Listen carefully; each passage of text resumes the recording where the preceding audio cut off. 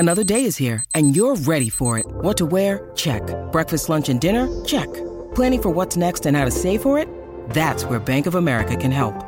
For your financial to-dos, Bank of America has experts ready to help get you closer to your goals. Get started at one of our local financial centers or 24/7 in our mobile banking app. Find a location near you at bankofamerica.com/talktous. What would you like the power to do? Mobile banking requires downloading the app and is only available for select devices. Message and data rates may apply. Bank of America N.A., member FDIC.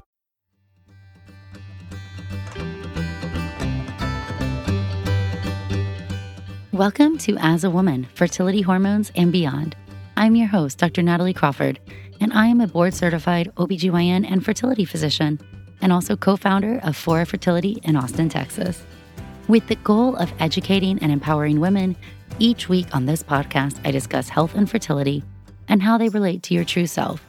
Become a part of the community of collaboration that amplifies others as a woman. I hope you enjoy the episode.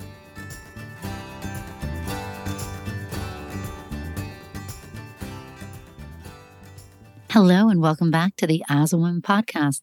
Today, we are talking about low ovarian reserve. And this is a topic I feel really passionately about because I think, number one, you deserve to know what your ovarian reserve is if having a baby in the future is a goal. Number two, too many people dismiss low ovarian reserve under the rug, tell you you have no options, or tell you something false about it. And that is just not cool to me. So today we're going to break down what ovarian reserve is, what it means if it's low, reasons why it could be low, and how you need to approach your fertility moving forward. But first, we're going to talk about fertility in the news. So there was an article published recently in CNN that says, unmarried woman loses bid to freeze her eggs and sparks a gender equality debate in China. This is a fascinating story. A 30-year-old woman in China, Xu Zhaozhao, was unmarried, and in 2018, she went to a doctor and she wanted to freeze her eggs. This is a procedure that is banned in China for single women. She says the doctor told her, get married and have children instead. And she sued the hospital the following year, saying that this was an unfair decision to her. The court just this July ruled against her, saying that the hospital has the right to refuse the request. And this has ignited a social media debate showing the discrimination against single women in China. And part of this is because rules issued by China's National Health Commission in the early 2000s allow single men to freeze their sperm, but they block single women from freezing their eggs. To make this even more interesting, China is having a population problem, whereas they used to have a one-child policy trying to prevent the population from rising. That has resulted in so many people not having children. And so in 2015, the one-child policy was ended, and now families can have up to 3 children. But these efforts have honestly been met with limited success. So it's interesting that they're limiting egg freezing when the government is trying to push to increase its birth rate. But in an official notice from China's National Health Commission, they listed many reasons why the ban should stay, including that it could give women false hope and it could delay their reproduction plans. But as we know, egg freezing actually extends your reproductive years and allows you to conceive at a time when you might not otherwise been able to. If you delay your reproduction but you have frozen eggs, you have a much higher chance of being able to have a child later on, versus the alternative, find a husband and get married and have children the other way, is not always available to everybody. And so I think this is a very misogynistic law, and I think it's very eye-opening how it's okay for men to do one thing but not for women. And obviously this resonates here with what we're seeing in the States right now, with reproductive rights issues being highly targeted against women and in favor of controlling their reproductive rights in their future.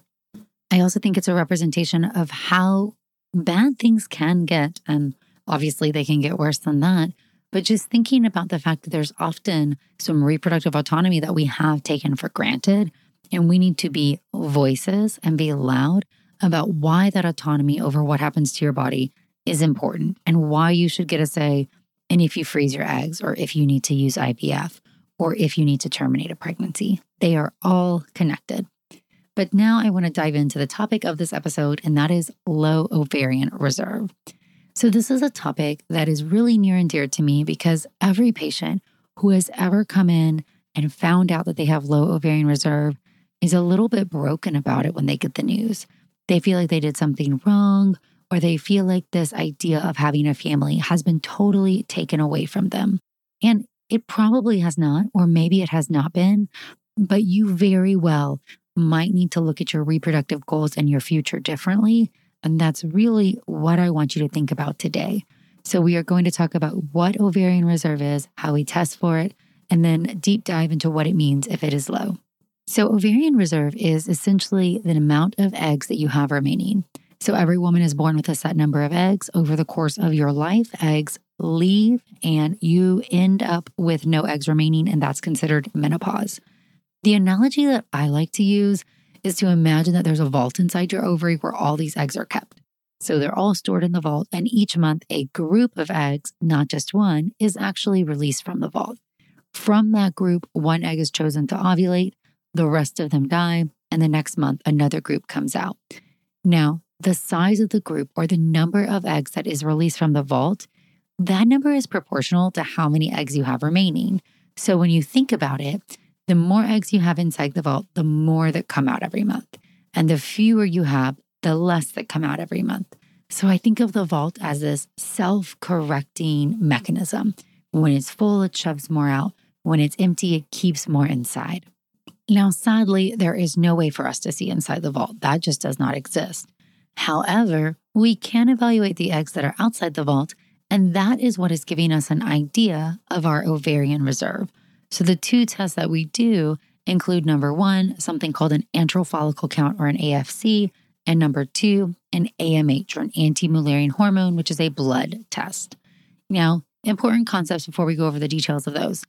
The vault is not perfect, so you're actually going to have a different number of follicles coming out of the vault each month. And we say follicles because those are small fluid-filled structures that you can see on ultrasound, but really there's one egg inside each follicle. So for the purposes of talking, follicle equals egg. So you have this group of follicles that comes out of the vault, and it's not going to be the same. So if I say, for a 30-year-old, 20 follicles per month is average, that doesn't mean it's 20 every month. So it might be 20, then 18, then 19, then 21, then 20. It's going to hop around a little bit. So you're going to get a different AFC or antral follicle count every single month. Similarly, you'll get a different AMH every single month if you checked it that often. We don't usually tend to do that because it's just a representation of a category. Are you normal, above average, below average, or critically low? AMH is made from the cells that surround all of the follicles outside the vault. And AMH is more of a reflection of the prior 3 months and not just this 1 month independently. And so I like to use these two factors together, the AFC plus the AMH, to understand where you are in terms of ovarian reserve and your age.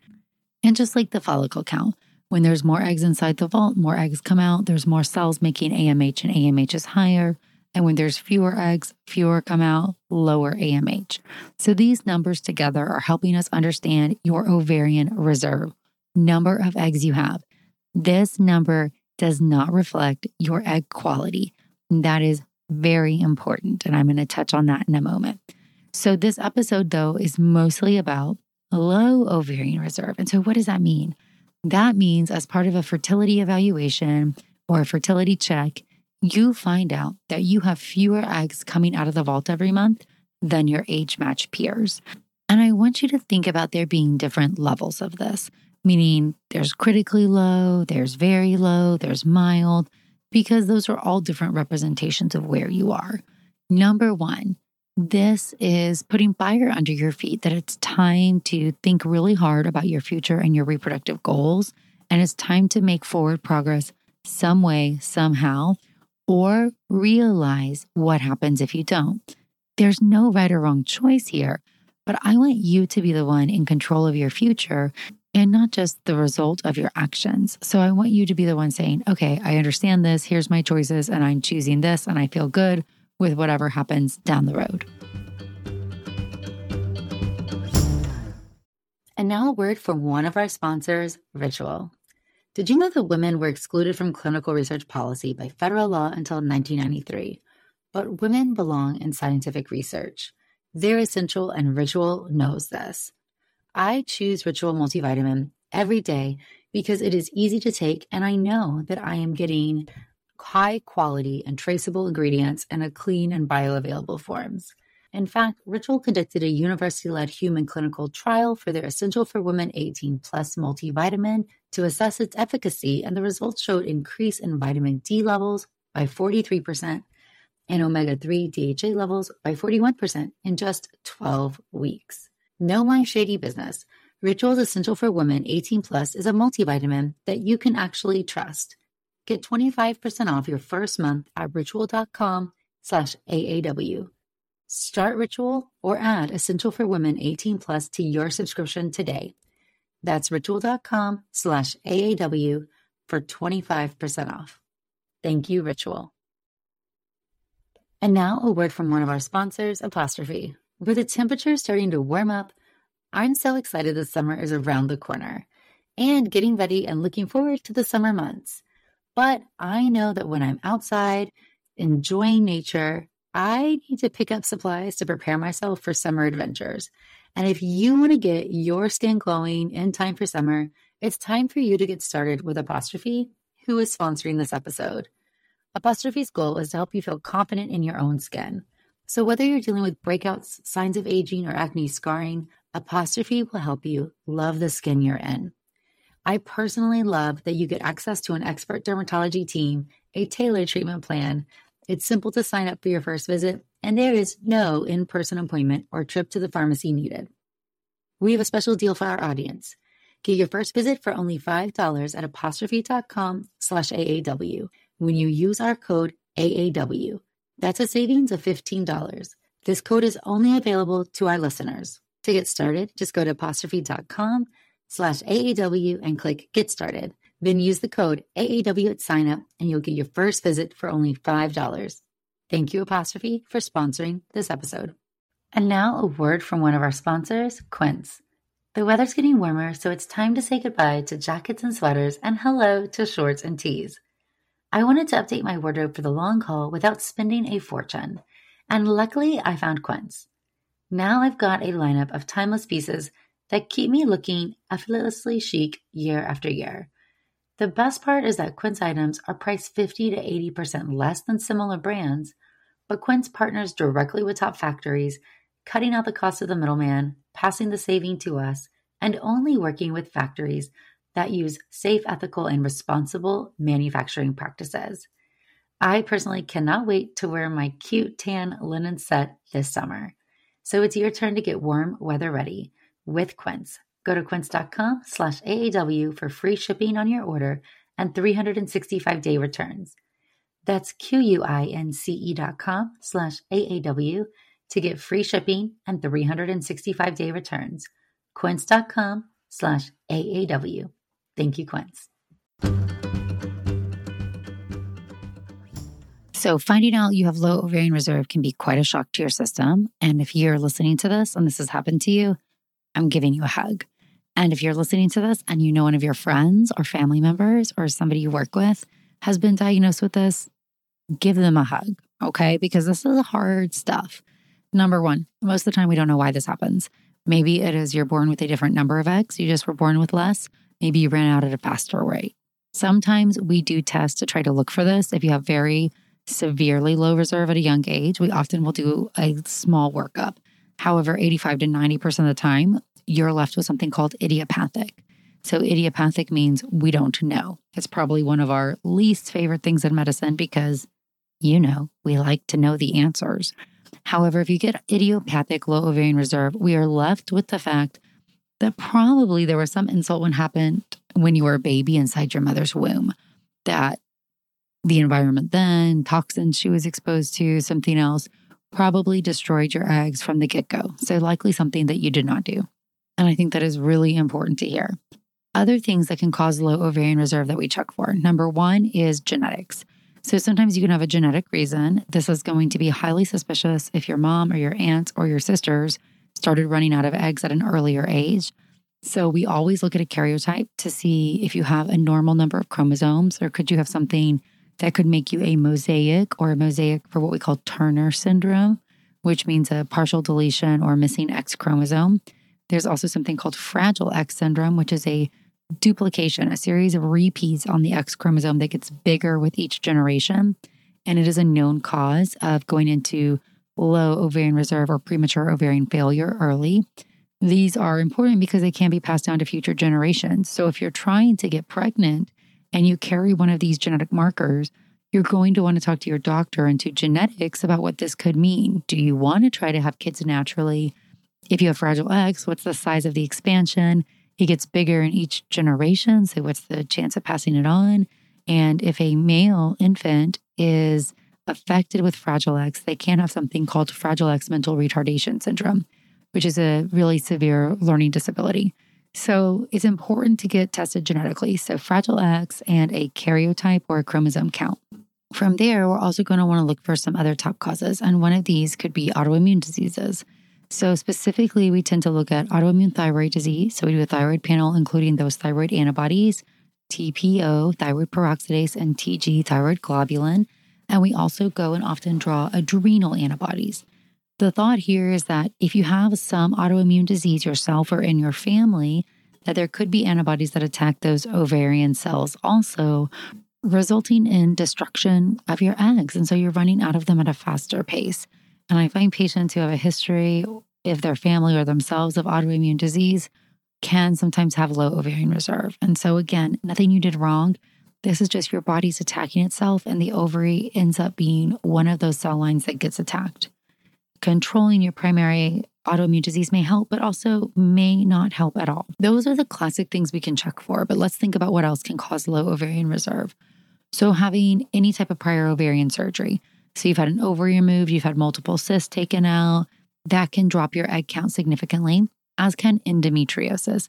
Endometriosis is an inflammatory condition where tissue that's like the endometrium or the lining of the uterus grows in areas that are outside of the uterus, mainly the abdominal cavity, fallopian tubes, ovaries, on your intestines. And this causes inflammation. Each time your body makes estrogen, it stimulates these tissues, and then your body attacks it in an autoimmune fashion. And so patients with endometriosis can have a decrease in their egg count. They can also develop these really destructive ovarian cysts called endometriomas. Some people have no signs of endometriosis. It can only be seen on ultrasound if you do have those endometriomas present.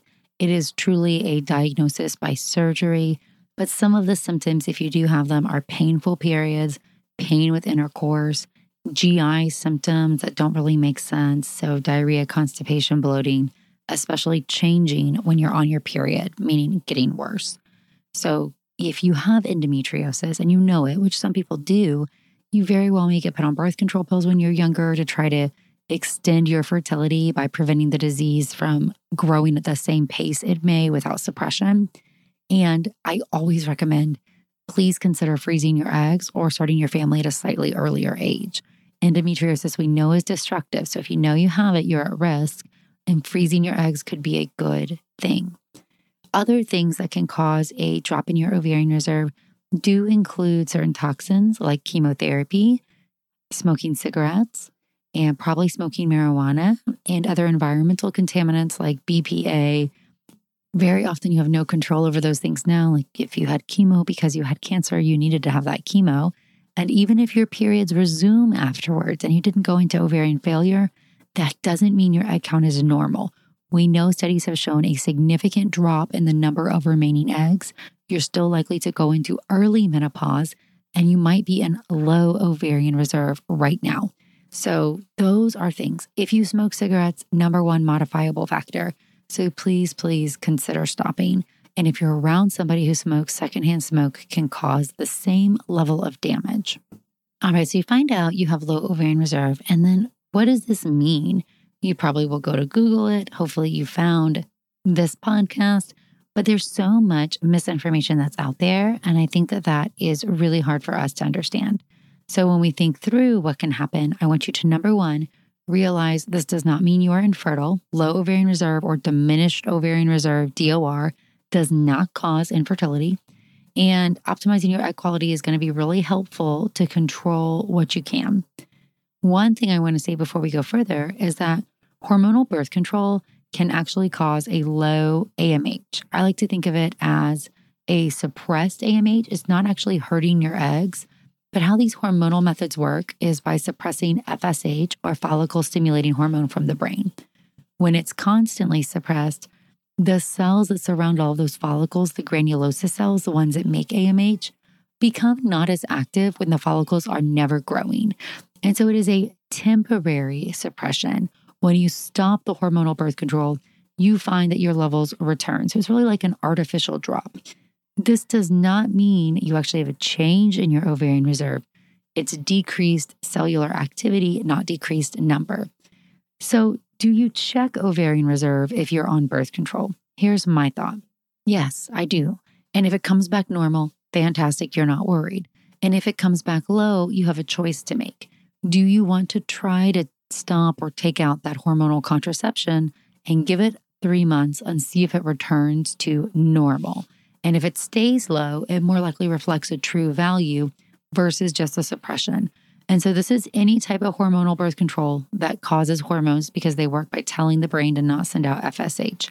So the most severe decreases we see are with combined oral contraceptives, that's the pill, the birth control implant, like the Nexplanon or the Implanon, the birth control ring, like the NuvaRing, progesterone-only birth control pills, or a hormonal IUD, like the Mirena, Kyleena, ones like that make progesterone.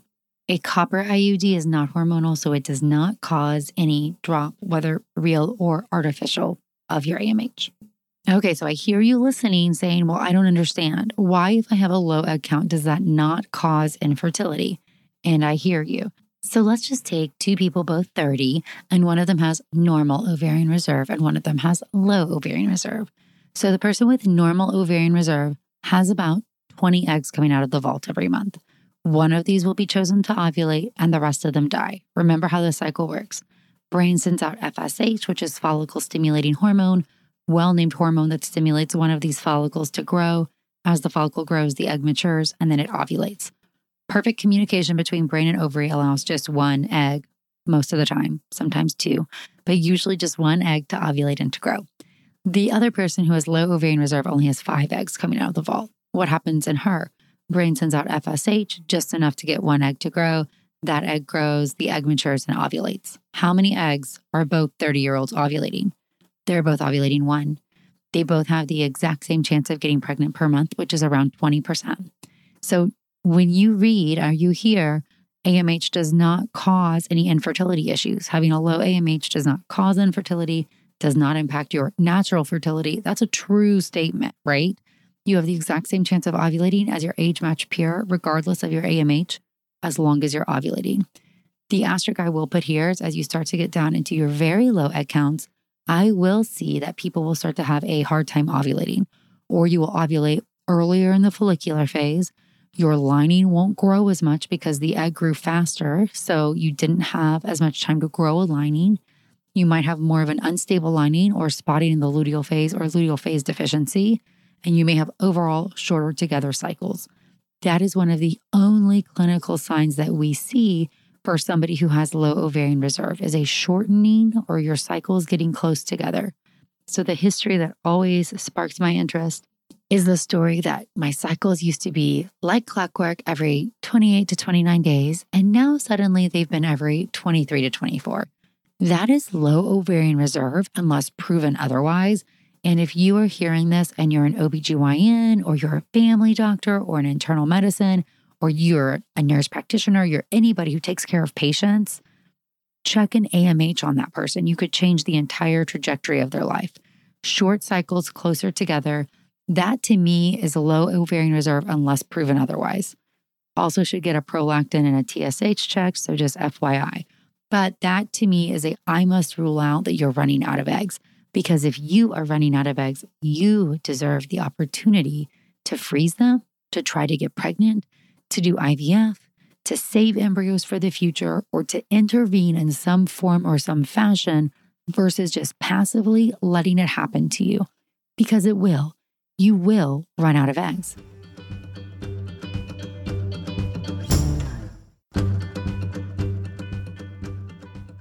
And this is another point. If you go and you get your fertility tested, maybe you go to some AMH test or you ask your OB and somebody draws it for you, and it's normal right now. This is only telling me about the right now. Granted, if it's low right now, shoot, I need to intervene now. But if it's normal now, it does not, one, mean that you're fertile, right? AMH has nothing to do with fertility. And number two, does not mean it will stay on this pathway of being normal later. It's like having one data point on a line, but I have no idea the slope of the line or how steep it is. I don't know the rate you're losing them. I just know the right now. I don't know where you started. I don't know where you'll end up. So AMH or fertility testing at the moment is not predictive of the future. It's also not predictive of infertility.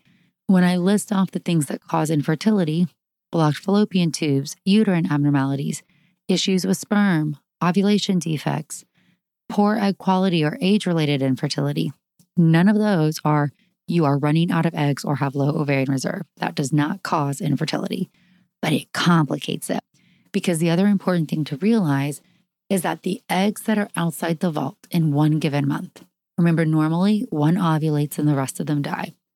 Those are the only eggs I can get if I'm freezing your eggs or doing IVF. So in one round or one cycle, essentially 1 month of IVF, I am limited by what is outside your vault. So if I go back to my example where one person has 20 and one person has 5, the person who's got 20 eggs could get 20 eggs with IVF, and the person who has 5 could get 5 eggs with IVF.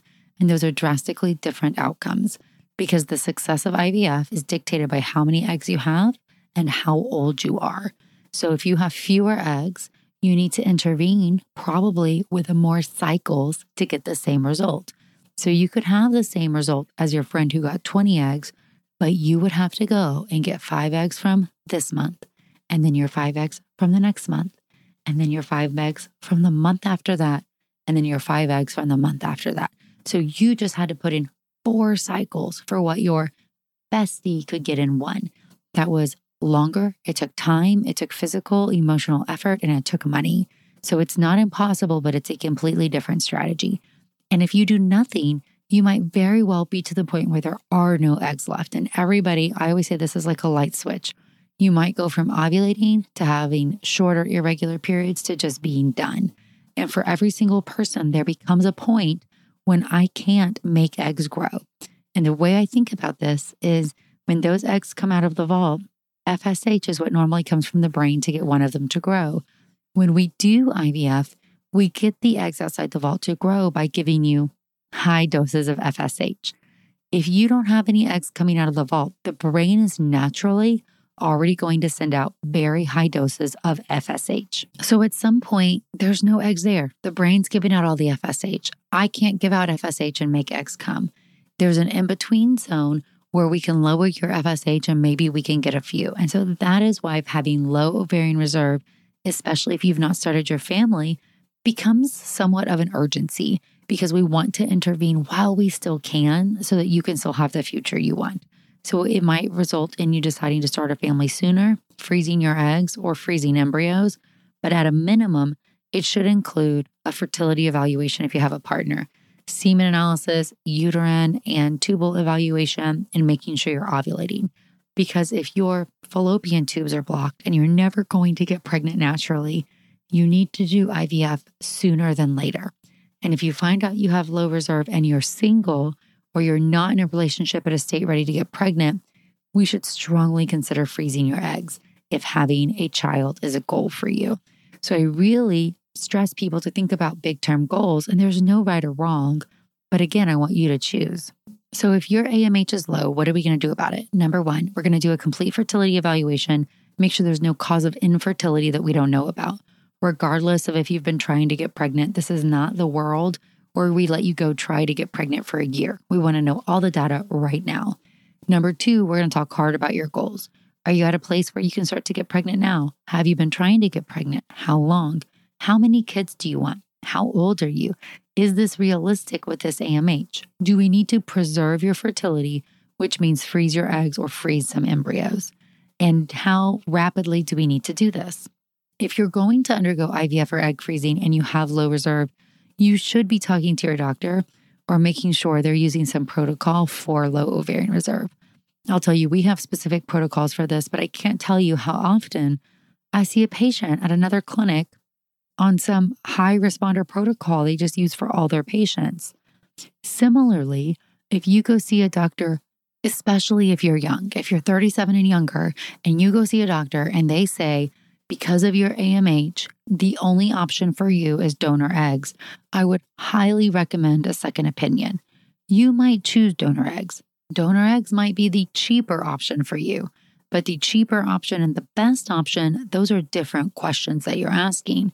And I will often have somebody come to me who said they said the only option was donor eggs, and those people now have babies because we weren't afraid to stimulate them using a low ovarian reserve protocol and giving them honest explanations that, hey, this may take more than one cycle to get there, but I think this is a battle worth fighting if having a genetic child's an important goal for you.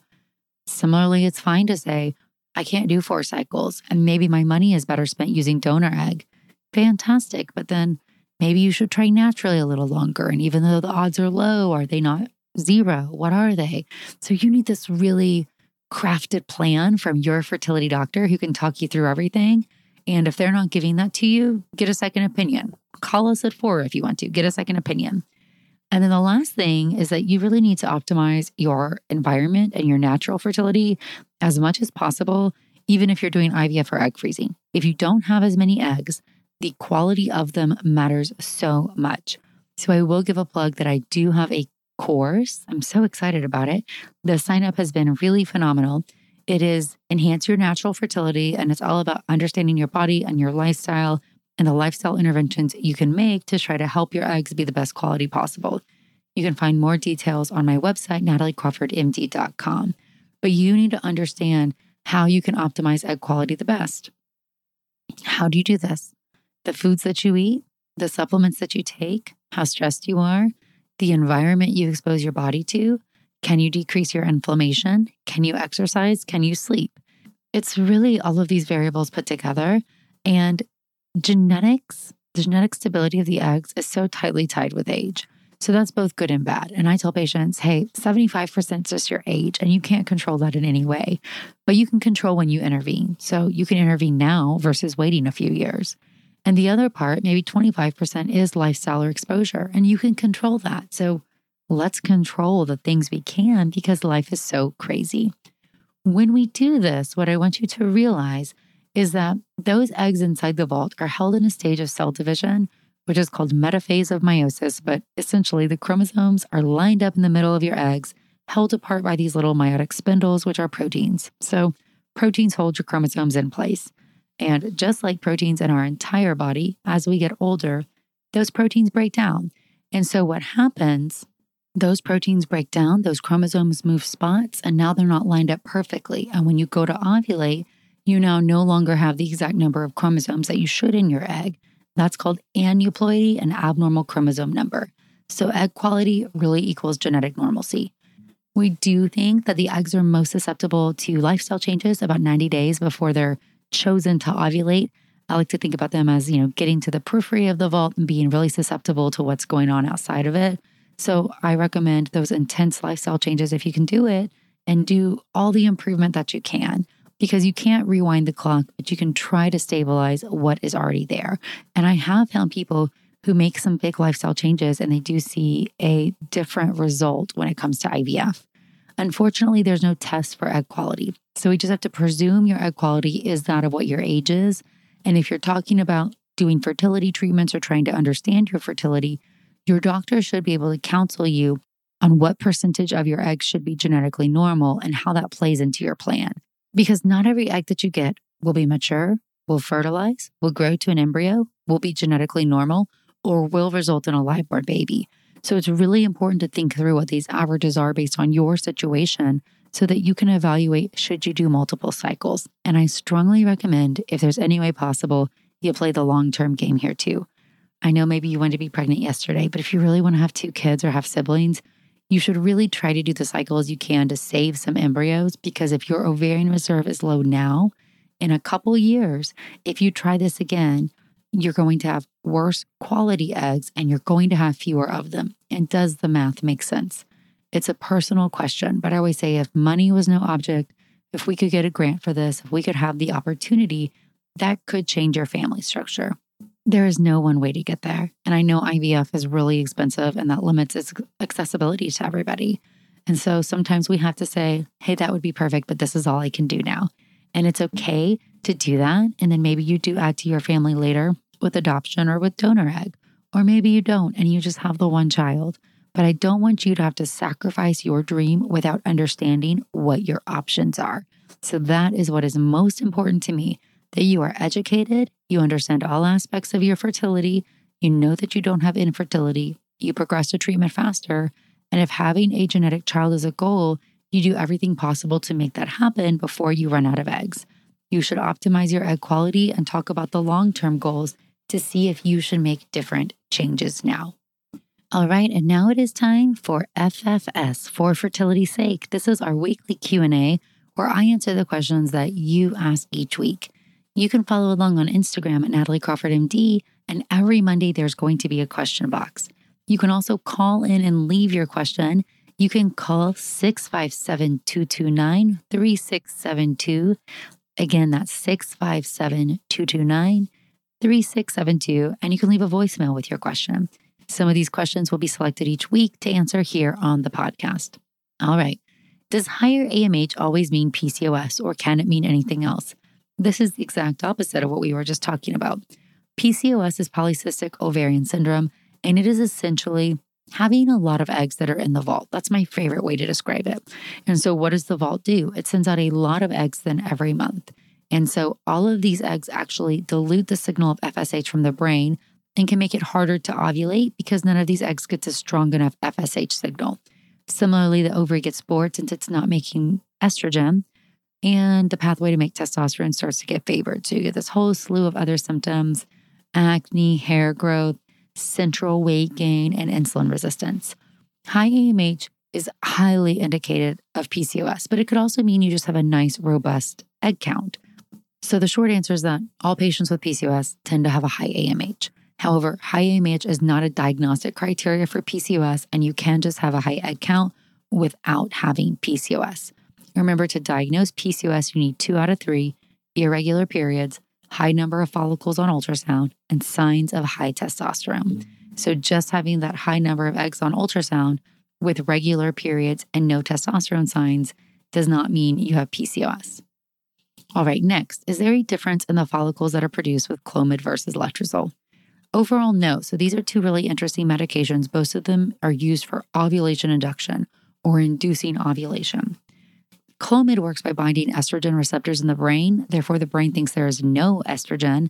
And what it does in reflex is sends out a higher signal of FSH than would normally be sent out. Think about PCOS. Okay, great. Now I sent out a higher signal of FSH. So hopefully that is strong enough to get one of those follicles to grow and ovulate. Letrozole works similarly, but it decreases estrogen that is circulating in the periphery. The brain still senses a drop in estrogen, but it's not as profound as a complete blockage of the brain. So you still get an increase in FSH. Clomid is what's called a SERM, a selective estrogen receptor modulator, and that's important because there's estrogen receptors in different parts of the body. You can get a thin lining. It's one of the side effects. It's one of the negatives of Clomid. And it can also have some pretty profound side effects because of that complete blockage of the brain. Letrozole is an aromatase inhibitor, meaning it inhibits one of the steps in making estrogen, and that's how it decreases it in the periphery. Both of these tend to mature follicles at slightly different sizes than both gonadotropins or injectable FSH and nature. So the mature size is a little bit different than nature, but they're not really different between each other. Letrozole does not have the negative side effects of Clomid and is associated with a higher live birth rate for PCOS. And importantly, both of these medications alone are not helpful if you have unexplained infertility. So if you have ovulation issues, these are perfect. If you have unexplained infertility, letrozole or Clomid are only effective in combination with an IUI. You do not have an increased chance of pregnancy if you have unexplained infertility and you just take Clomid. So we do not recommend it for that situation.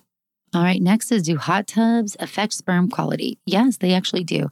Hot tubs and saunas and anything that increases the heat to the testes actually does drop sperm motility, morphology, and can drop concentration.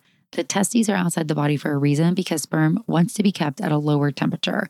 So I tell everybody who's trying to get pregnant, you actually should not sit in hot tubs or saunas. Living just in the hot world is totally fine, but you should not be submerging the testes into a hot environment on purpose. Next is, what are your thoughts on the number of embryos transferred? I feel really strongly about this because the world has changed and IVF has changed, but not all doctors have changed. I am very committed, so is Fora, to having the highest chance of a live-born baby per every embryo that you have. And that is best achieved by not making your embryos compete against each other and by giving them the entire surface area of your uterus to implant and get a good implantation and make it to term. I'm a big believer in single embryo transfer, especially in the context of genetically testing your embryos. Let's just think about it. When IVF first came around, there wasn't a way to do genetic testing, and there wasn't a way to really reliably freeze your embryos. That technology has advanced immensely, where almost every embryo survives the freeze thaw, even if they've been genetically tested.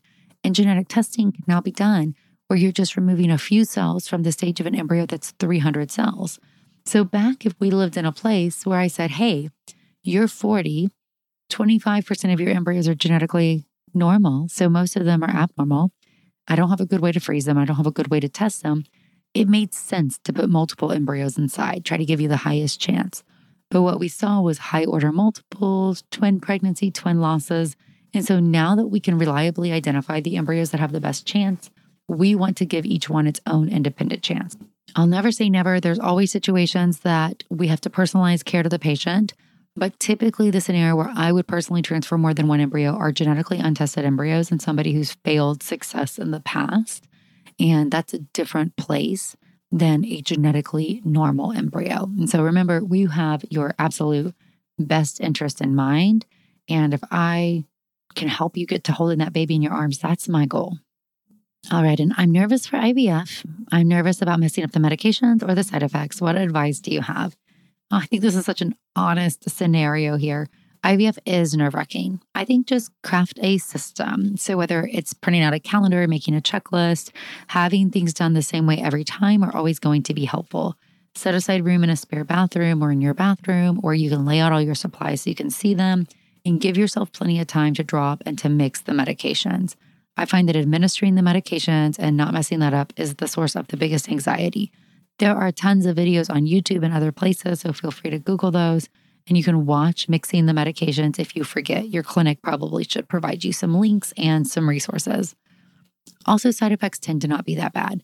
So there are side effects from the IVF process, but most people experience just local discomfort from the injections. As your estrogen level gets higher, you will get some bloating and you might feel some pelvic pressure. Occasionally during suppression, if you're on birth control pills or Lupron, you might have some headaches or feel fatigued. But the worst time is actually after the egg retrieval. And that's because your body just went from really high estrogen levels kind of crashing down after we removed all those eggs. So I always warn patients, hey, that week after the retrieval, that's when you're actually going to feel the worst. So don't have your best friend's wedding or a big presentation at work or a big trip or anything planned during that time frame. Okay, well, I hope you liked hearing some of these answers for fertility's sake. Again, remember that you can request a question to be answered on Instagram every Monday at Natalie Crawford MD, or you can call our new voicemail and leave a message, 657-229-3672. Thanks, friends. Thank you all for listening to As a Woman. It would mean so much if you could rate, review, and follow the podcast to be notified of new episodes every Sunday. I hope you learned something new, and I hope you share it with someone in your life. Be sure to follow along on Instagram at Natalie Crawford MD, and check out the YouTube channel, Natalie Crawford MD. If you're interested in becoming a patient, you can also follow Fora Fertility. I'm so thrilled to have you here, part of the community that amplifies others as a woman.